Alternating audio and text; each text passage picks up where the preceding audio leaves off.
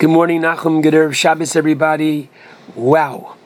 A lot to talk about tomorrow and Mirz Hashem next week. I'll try to go chronologically in order and see what we can cover and try to do the best we can. This Shabbos, we have the privilege of taking out two Sifrei Torah. The Parshas HaShavua, the first one is Parshas Truma. According to the Chinuch, it has 3 mitzvos, 2 positive mitzvos, including the mitzvah of V'asuli mikdash, V'shachanti b'socham, to construct a sanctuary. We had one in the desert, the Mishkan, and we had 2 Beis Mikdash, and we will have the 3rd Beis Hamikdash, for which we pray in every single Shmoneh Esrei. And the other 2 mitzvos are one related to the Aron and the other one related to the Shulchan. The second Torah that we read tomorrow is Parshas Zochar. Parshas Zochar consists of the last 3 verses of Parshas Kiseitze, chapter 25, in the 5th book of the Torah, Psukim 17, 18, and 19. According to most authorities, Parshas Zochar is biblical. What does that mean? It means that the reading of the first Torah, Parshas Truma, like every other Parsha throughout the year, is rabbinic. The reading of Parshas Zochar, however, is biblical. Very important. Therefore, everybody should, as in past years, make an attempt to come to shul. This year, because of the pandemic, it is more challenging for some, and perhaps the weather might be a factor for others. Therefore, number one, if one cannot come to shul this Shabbos to hear Parshas Zochar, if they happen to have a Sefer Torah in their home, read it from the Sefer Torah. If you don't have a Sefer Torah, read it from the Chumash with, if you know the Ta'amim, with the notes, with the trup. But read the 3 Psukim out loud. Now, there are a minority opinion that says that when you come to shul next Friday morning and you hear Vayavo Amalek, you're going to satisfy the mitzvah of Amalek by hearing Vayavo Amalek. And others say, keep in mind that in Mirz Hashem this summer, when we read Parshas Kiseitze, you'll listen more carefully if you have not heard it this Shabbos, to fulfill the obligation of Parshas Zochar. Now, I just want, number one, that you should understand what it is that we are remembering, that Amalek is, number one, a people who attacked us in the desert, not that they wanted our land. V'lo yorei Elokim. The Torah says Amalek, at the end of verse 18, did not fear God. What does that mean? Truthfully, we get to the very basis of anti-Semitism. Amalek resented that God chose Israel and no other people. And Amalek, therefore, is, quote, angry at God, and therefore takes it out on God's people. Rashi tells us on the beginning of verse 18, Asher korcha baderech, he chanced upon you. Amalek, Rashi explains that in 3 ways. 1, milosho mikra, chance. Not just that he chanced upon you in the desert and attacked you, but that Amalek stands for the concept of chance in this world. What does that mean? Whatever happens, it happens by chance. That's just the luck of the draw. That's the way life is. There is no force that is governing and directing what's happening in this world and governing and directing what's happening to each and every individual. And so, Asher Korcha, chance, is the philosophy of Amalek. Amalek stands for chance. If everything is by chance, then you might as well eat, drink, and be merry, because tomorrow you die. That is Amalek. The second opinion, the Rashi says, Asher Korcha, comes from Keri, referring to immorality, and basically expose the Jewish people then, as we are today, to all kinds of isms, to all kinds of variant ways to look at life. Come on, it's all what you'd like. It's all what you're comfortable with.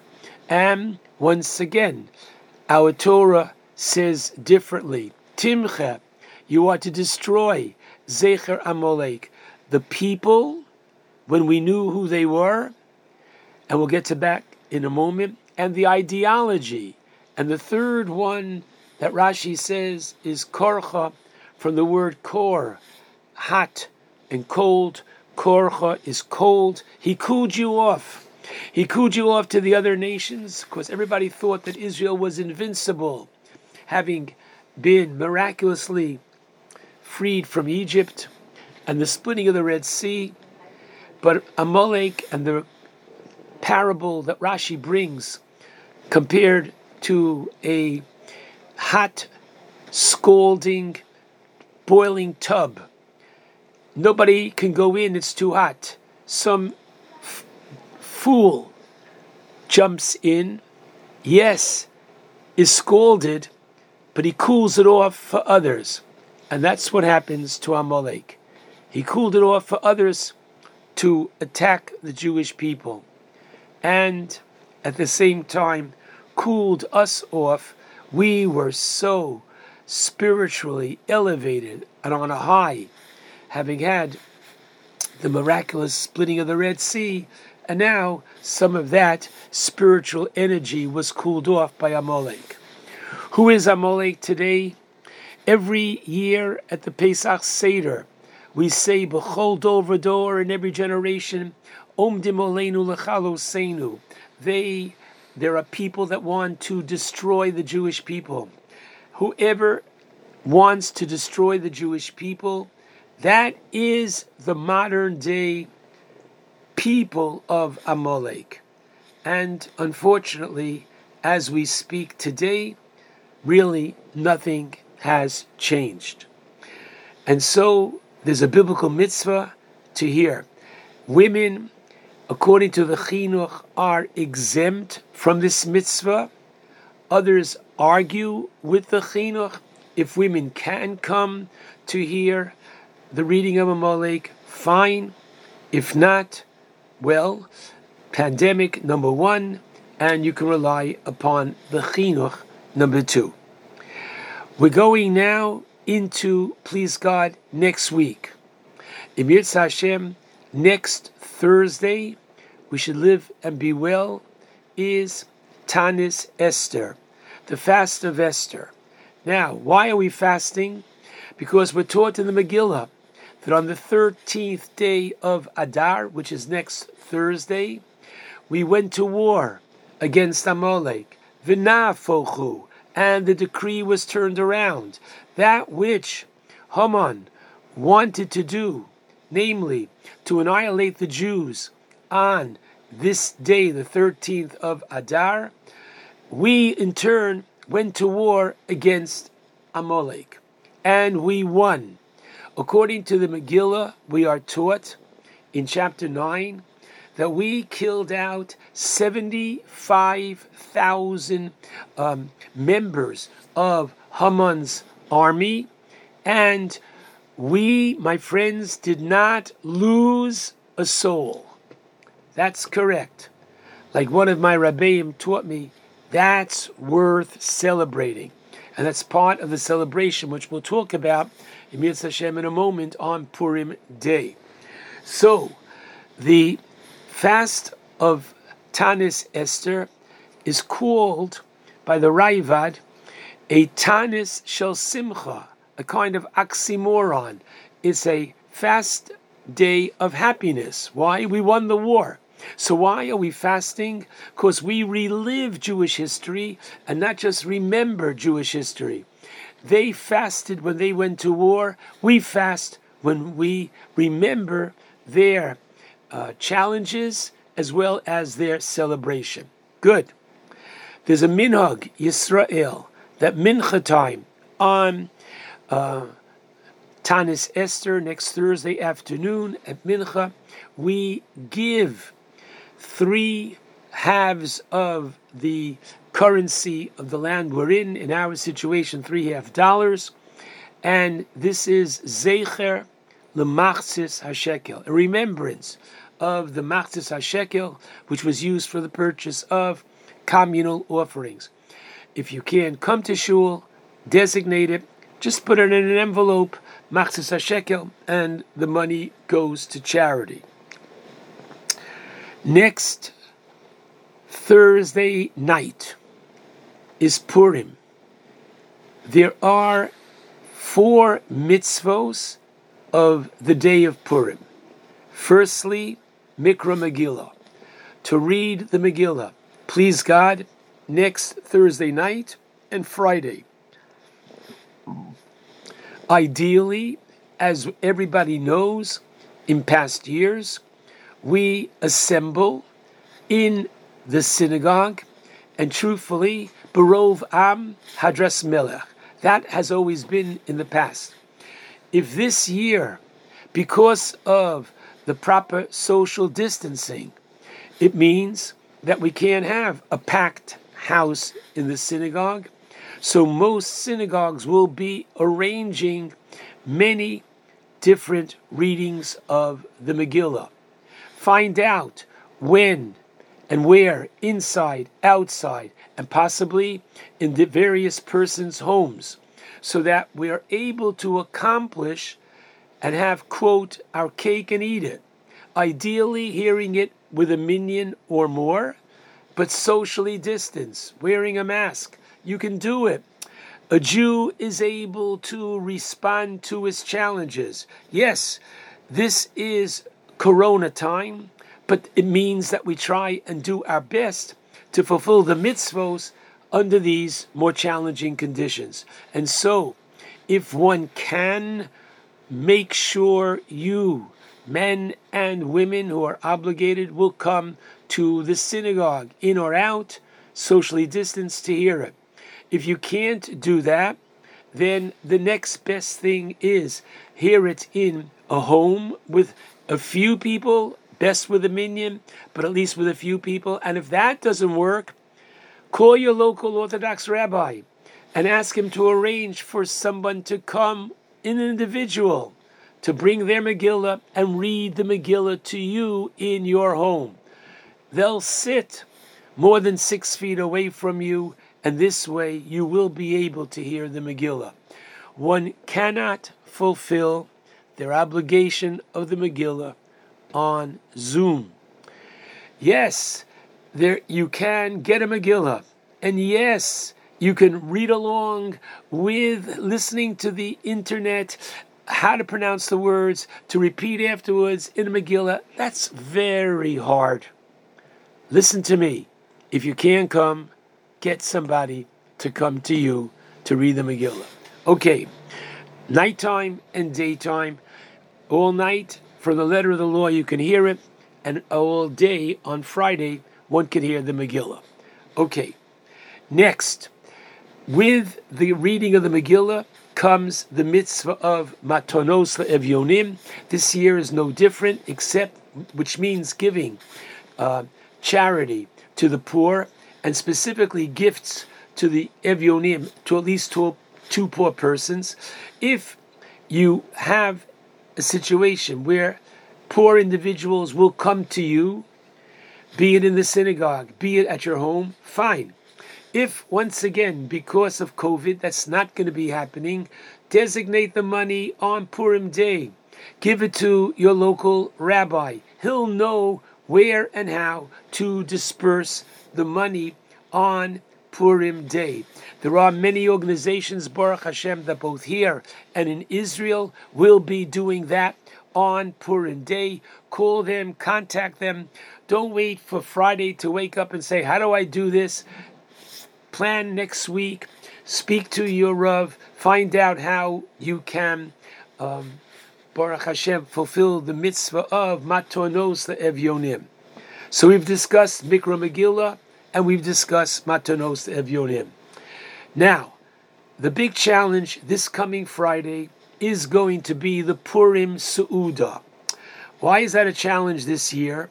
It's a challenge because Purim is Friday.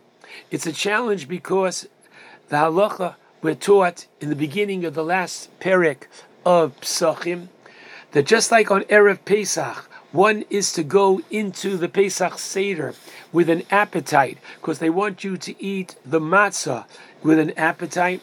So too, every Friday, one is to restrict their having a meal in the afternoon so that they can go into Shabbos with an appetite. One of the mitzvos of Shabbos is Oneg Shabbos, having a Shabbos meal. If I'm going to have my Purim Suda and this Purim, as I do all other Purims, 3, 4, 5 o'clock in the afternoon, I'm going to come to the Shabbos table, thanks but no thanks, I'm not hungry. So therefore, listen carefully now. The Ramah teaches, and this is in Simon Tafresh Tzadihei 695, the Ramah writes that when Purim falls on a Friday, a person should fulfill their Su'udas Purim, their meal, the Purim meal, their meat meal. They should have it on Shacharis in the morning. And what does that mean? He says, Kodem Chatzos Hayom, before mid the day. Chatzos, this coming Friday, next Friday, is at 12:08, which means that according to the Ramah, the best way to fulfill the Purim Suda would be to start approximately 11 o'clock, and if it goes a little bit after 12:08, that will be fine. Enjoy your meat meal. That's not so challenging. Many people have a Shabbos meal not much after 11, so or around that time. That works. And there's still time to have a little bit of wine, or even a little bit more than a little bit. And if necessary, have a little bit of a nap in the afternoon. It all works out. Best if you don't go to work on Purim.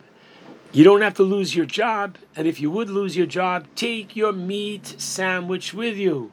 And take a little bit of, you know how to do it. If not, call me and I'll tell you how to do it. But have a meat sandwich if you have to go to work. At lunch, again, a little bit of an early lunch. If necessary, circumstances are beyond your control and you can't start your Suda 11 o'clock. So you should know that, technically speaking, you could have your Suda until Plag, well, let's say until Mincha Ketana. And Mincha Ketana, please God, next Friday, I'm looking it up as we speak, and Mincha Ketana next Friday is at 4:06. So ideally, you should have your Purim Su'udah certainly have started before that, and just use good judgment. The later you are starting, unfortunately, that's the word to use, the more you should limit what you're eating, okay? The earlier you start, understandably, we're able to balance both factors, a Purim Su'udah and your Shabbos meal. Finally, Mishloach Manos, the sending of food parcels. Now, we know that especially because of the pandemic, there are many people who are going to be uneasy with receiving your baked goods, your prepared goods, period. Okay? And you don't want it, forgive me, just thrown into the you-know-what. Okay? So therefore, from the letter of the law, remember, you only have to send to one. And I'm telling you, as I tell you every year, if you don't send any year, including this year, if you don't send Mishloach Manos to your best friend, they're still going to be your best friend. Think, everybody, of a family, somebody you're not so friendly with, somebody who might not be affiliated, someone who doesn't yet belong to a synagogue, somebody that, wow, they could and would appreciate. Get them packaged, and you can buy nice food coming from a takeout caterer, sealed, and ideally a mishloach manos. Understand, mishloach manos is number one, to extend friendship. Number two, the mishloach manos is to make sure that everybody's got their Purim Suda. So if you know somebody who might not have a meal, send them a nice piece of chicken, a nice piece of meat, a piece of kugel, everything wrapped up with the caterer's tag on it. And this way, wow, you're satisfying the halacha, and you don't need to send to many people. Okay? Everybody else and everybody, I hope, understands this and will use good and proper judgment. In our prayers on Purim, we include Al Hanisim, please God, Thursday night in Ma'ariv, and all the prayers through Mincha on Friday afternoon. And just know that in Yerushalayim, Purim this year, because it's a walled city and Purim is on Shabbos, they have what is called Purim Mishulash, a 3-day Purim. What does that mean? Friday, they read the Megillah, just like us. Friday, they have the mitzvah of Matonos Levyonim, just like us. Shabbos, they read Vayovo Amalek. Well, we're going to read Friday morning. They read it in Yerushalayim on Shabbos. And Sunday, they have the Seudah and Mishloach Manos. Okay, finally, I just want to close with the following.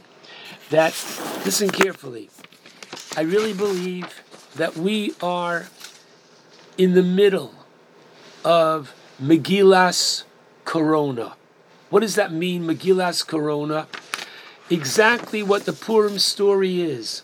We don't know yet why the whole world has experienced V'nafochu. The whole world has experienced this past year.